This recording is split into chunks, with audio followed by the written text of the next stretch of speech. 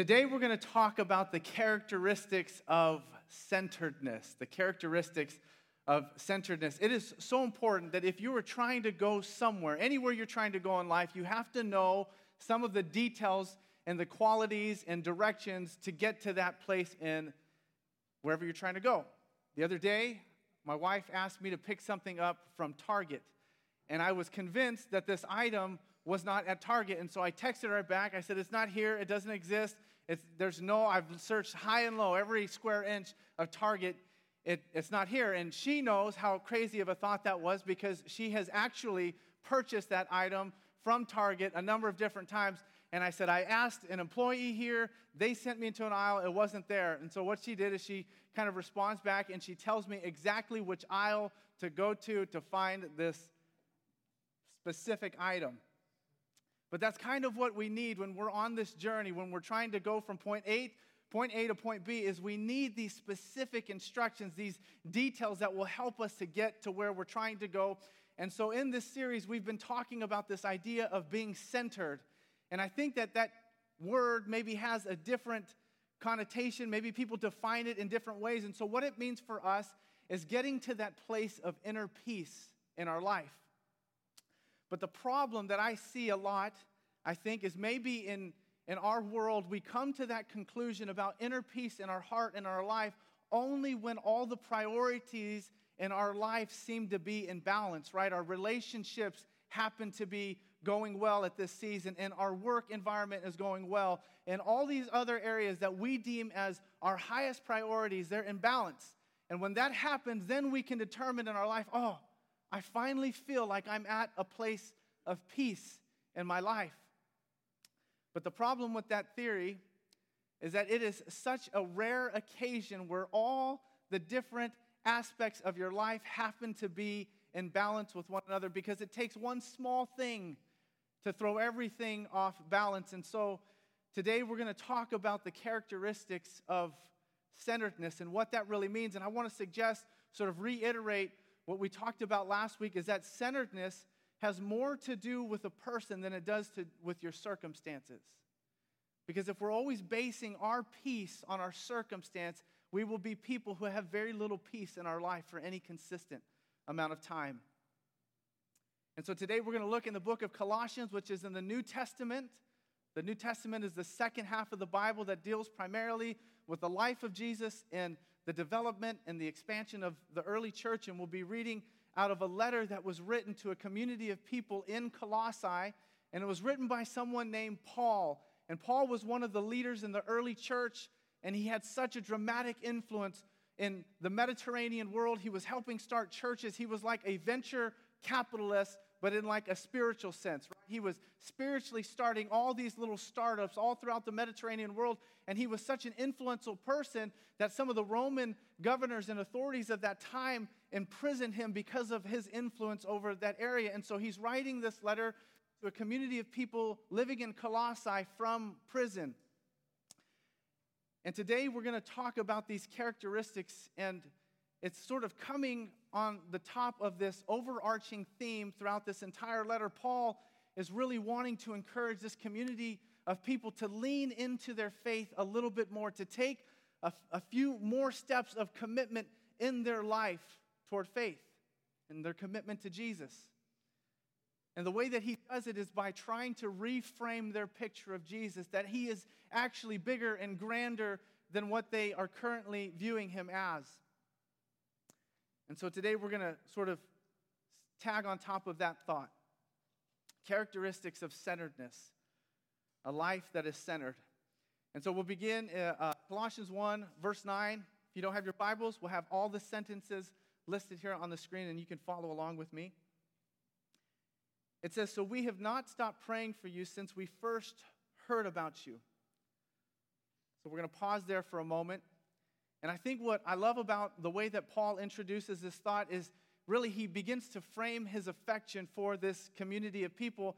And he says, ever since we heard about your existence, and he's talking about himself and Timothy, the authors of this letters, and some of the other leaders in the early church, he said, ever since we heard of your existence, we haven't ceased to pray for you. And I think what a big deal this is. for Paul to write this statement to this community of people because he had actually never met them.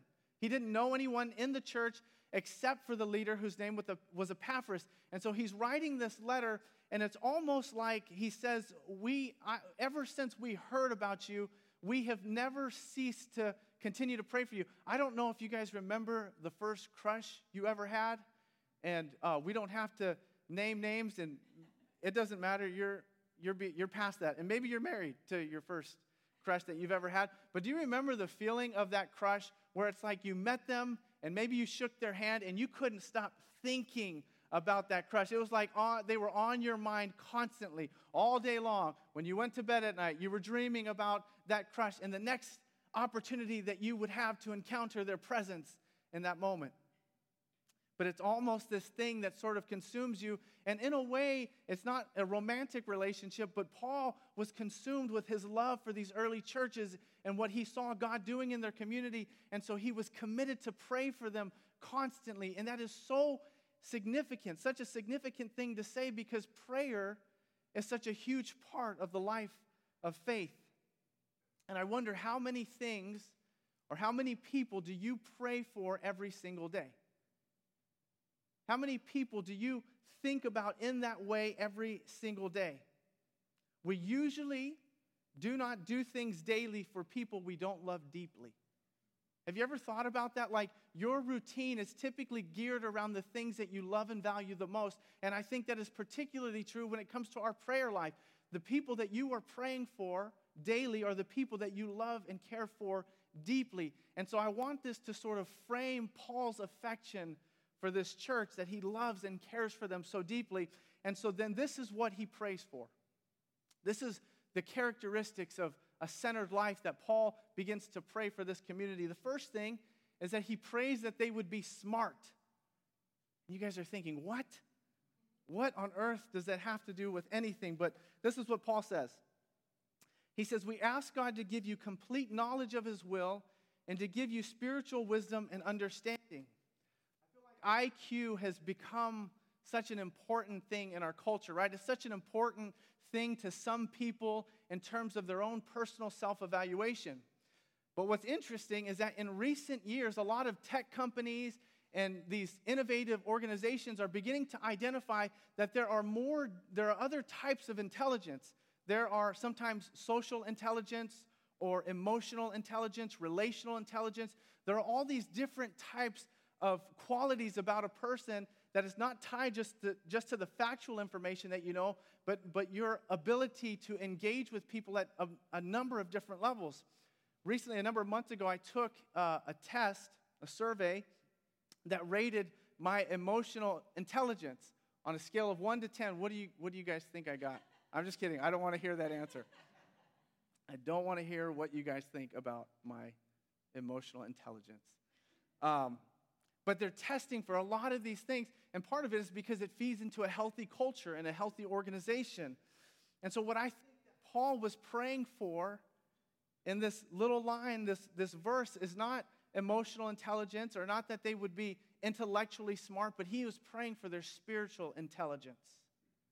He was praying that they would have spiritual intelligence, and this is sort of my working definition of what spiritual intelligence is. It is the product of knowing God's plan, being faithful to do your part, and reaping the life that results from that commitment. It is the product of knowing God's plan, being faithful to do your part, and reaping the life that results from that commitment. In other words, what you learn in the process of being obedient to God's direction in your life, because this is what Paul says. He's praying that he would have these things. I want you to know God's will and your life and how it fits into that story. And ultimately what he's saying is, I want you to have an understanding of your purpose. I want you to have complete knowledge of God's will. And I feel like in our culture, that is something that all of us long for, right? We go to bed at night, we've lived a successful life, and maybe we made an impact in our tech jobs, but at the end of the day, what does that all matter? What contribution is our life really making to this world? And so Paul is saying, I want you to have complete understanding of God's will and then your story and your life and how it fits into God's story. And then he says, I pray for spiritual wisdom. And I really think that this is one of those hard to understand, abstract kind of thought. What does it mean? In school, I struggled at math. And this happened to me all the time. I would be in class, and the few moments that I was paying attention to the teacher, and they were explaining a math problem, and I would get it.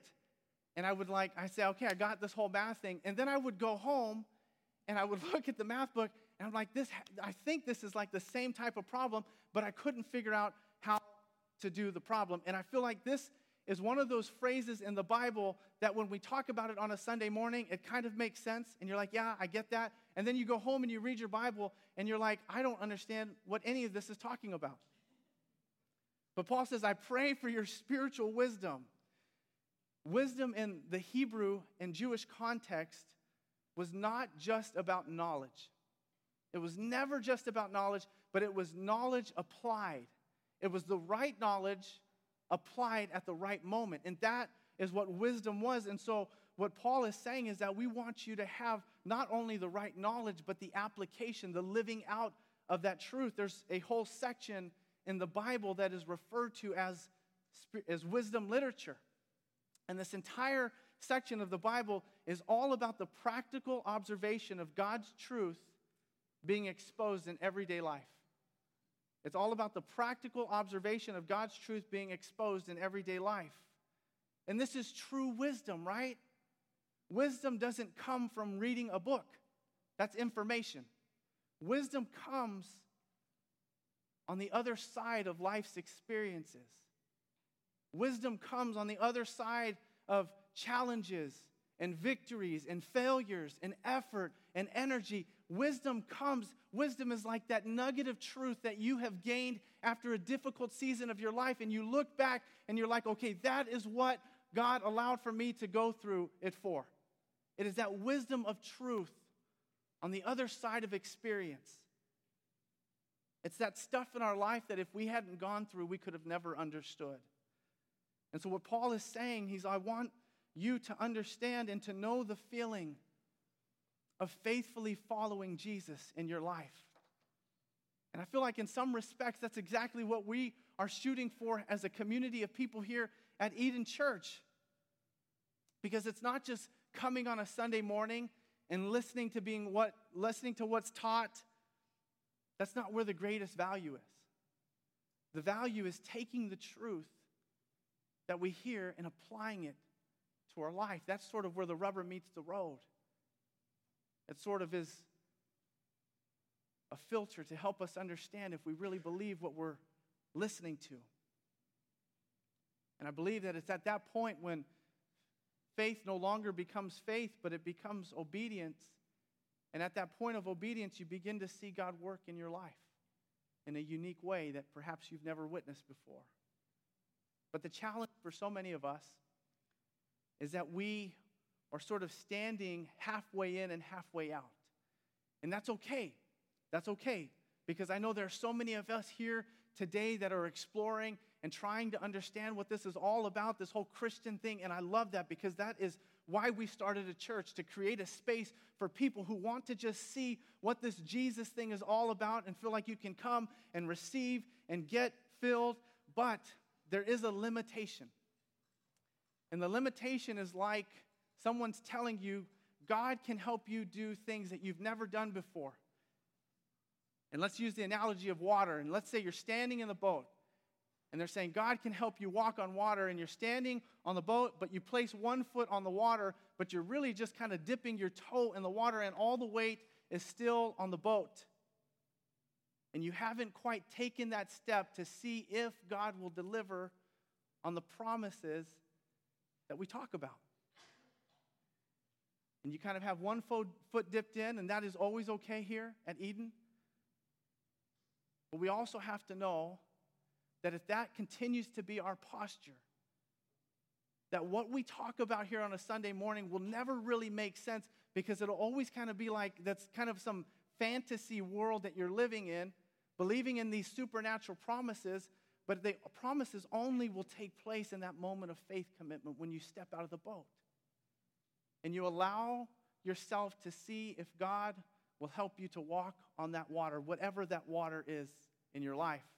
Imagine maybe a more relevant way of understanding this. Imagine if you were using Siri and someone said, hey, Siri is great. Use it when you go to the city. It'll help you navigate through all the traffic. You won't have to worry about anything. It's awesome. It'll get you exactly where you're trying to go. And so you kind of fight it for a little bit because you're old school and you like to use your map, or you like to trust your memory, or whatever. You like MapQuest still. And so you're trusting yourself, but then finally you give in. You're like, fine, I'm going to use Siri. We're going to see what this is all about. And so you plug in the destination into your phone, and it's a 30-minute drive. And so for the first 10 minutes, you are following everything that Siri tells you to do. And you get pretty close to your destination, but somewhere along the way, you become confident. And you're like, I know how to get where I'm trying to go from this point forward. And the last 20 minutes, you decide, I'm not even going to use Siri. And then you don't get to your appointment on time. You never get to where you're trying to go. You never get, and you're mad at your friends because they told you that if you trusted Siri, it's going to take you where you want to go. But the problem is that you only followed for the first 10 minutes. And you kind of jumped off board halfway through. And sometimes that is what the journey of faith looks like for some of us. Sometimes we jump off the train a little too soon before we give God a chance to show that He's taking us somewhere. And Paul is saying, I want you to know that is where spiritual wisdom comes from. It's not just from knowledge, but it is walking with God through difficult seasons of life and watching Him show up in a way that you could have never imagined. And Paul goes on, he says, if you follow Jesus, this is what spiritual wisdom will produce in your life. Verse 10, it says, then the way you live will always honor and please the Lord, and your lives will produce every kind of good fruit. All the while, you will grow as you learn to know God better and better. When you experience and know God, He will shape your life, and you can't help it. His goodness, every time you encounter Him, will rub off on you. Every time, and you can't help it. I'm part of a life eating group here at the church, and we meet every Sunday night. And if you're part of our eating group, Alpha, any reps today? All right, we got one. We got a few. All right, our crew here. But what's funny, at our group, we have these gold napkins. And everyone who's a part of the group knows what I'm talking about. They're napkins that have gold stripes down the top of them.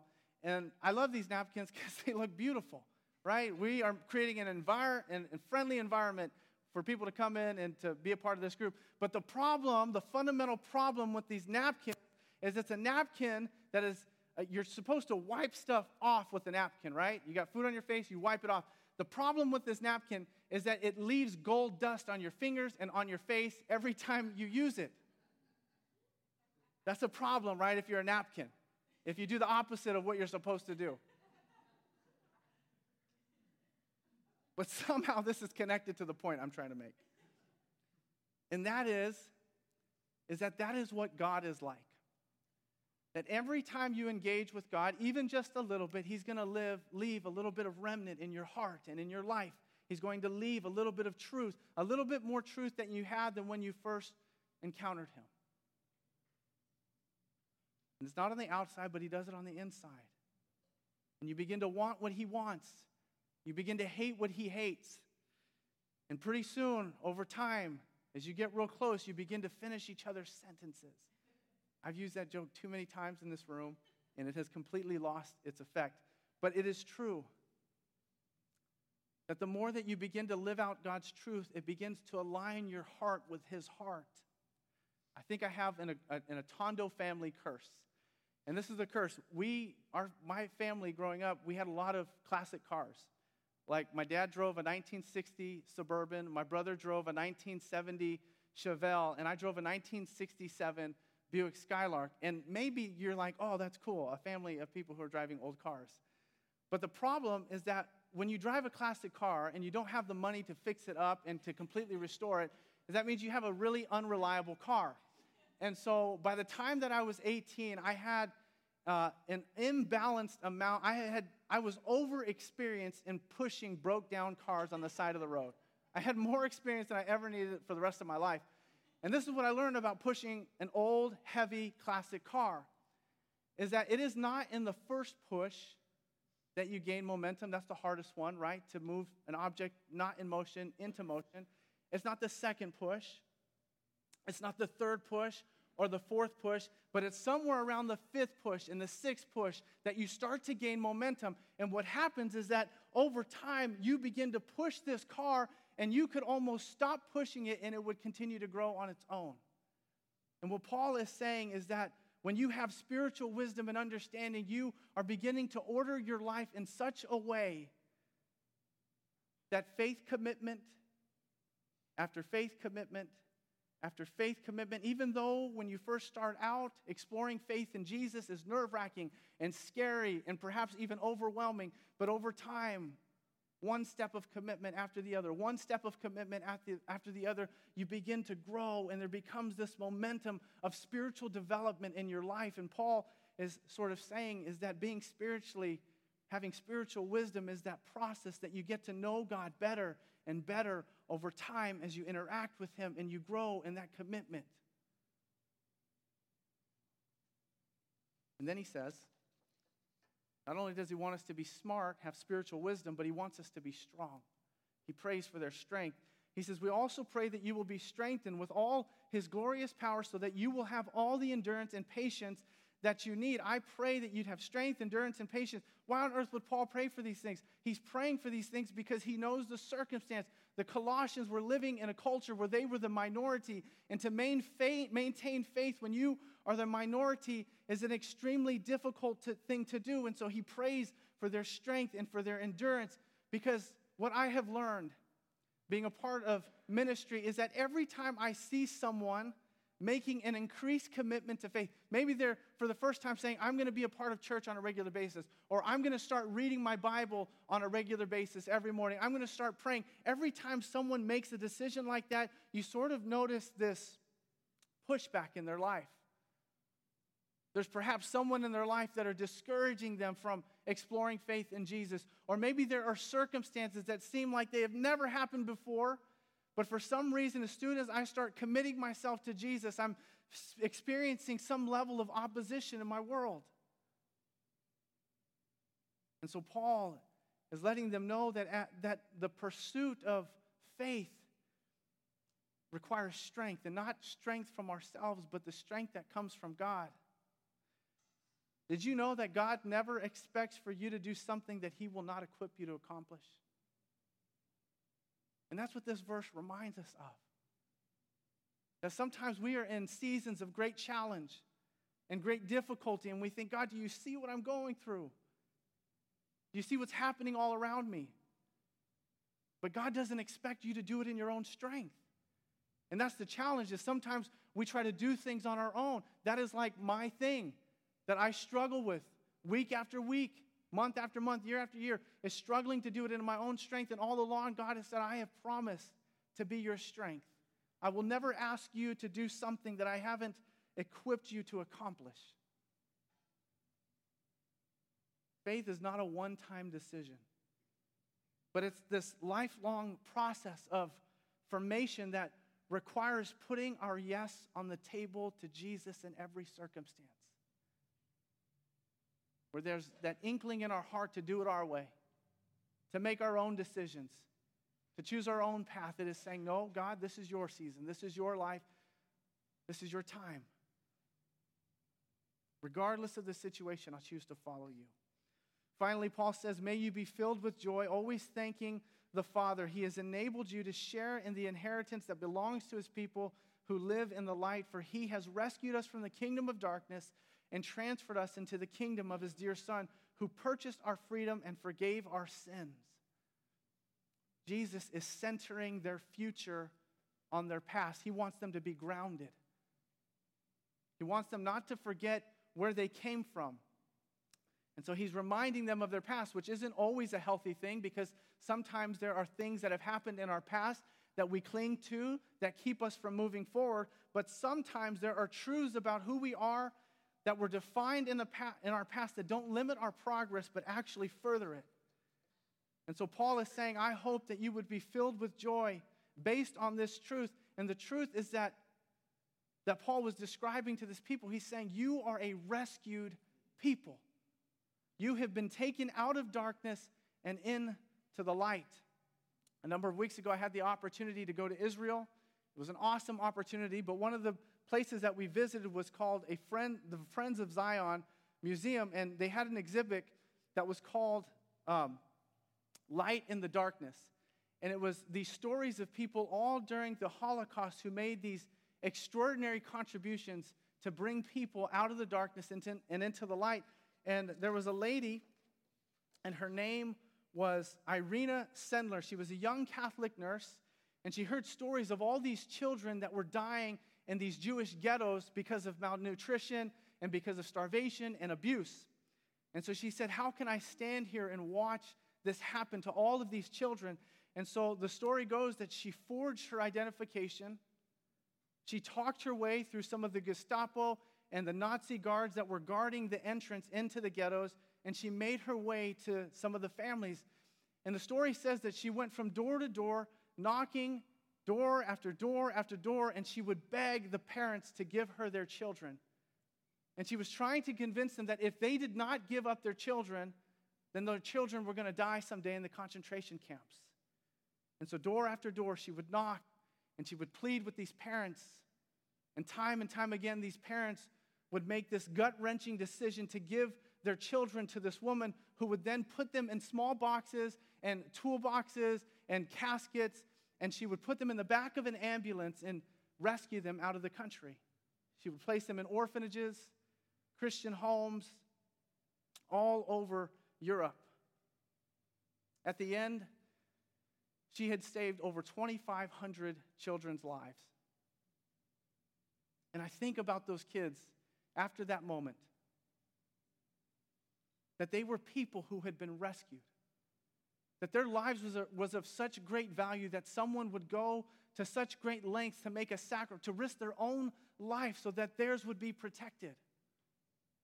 And that is no different from who we are and what God has done for every single life, every single one of us. That we were the result of this great rescue where God brought us out of this life that sometimes feels hopeless and purposeless and meaningless, and He brought us into a world where our lives could be filled with hope and peace in the midst of some of the most chaotic circumstances. He brings us from the darkness and into the light.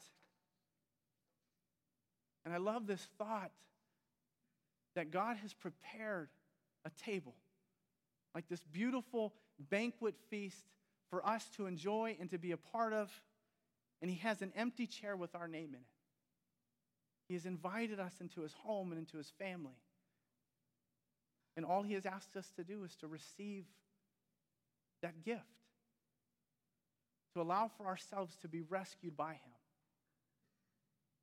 And that is what it means to have this centered life, a life that is anchored to an immovable truth in our world, but not anchored to the different circumstances in our life that shift so easily that there's no way for us to have full confidence and security in these things, but God has offered us a way to have security in Him.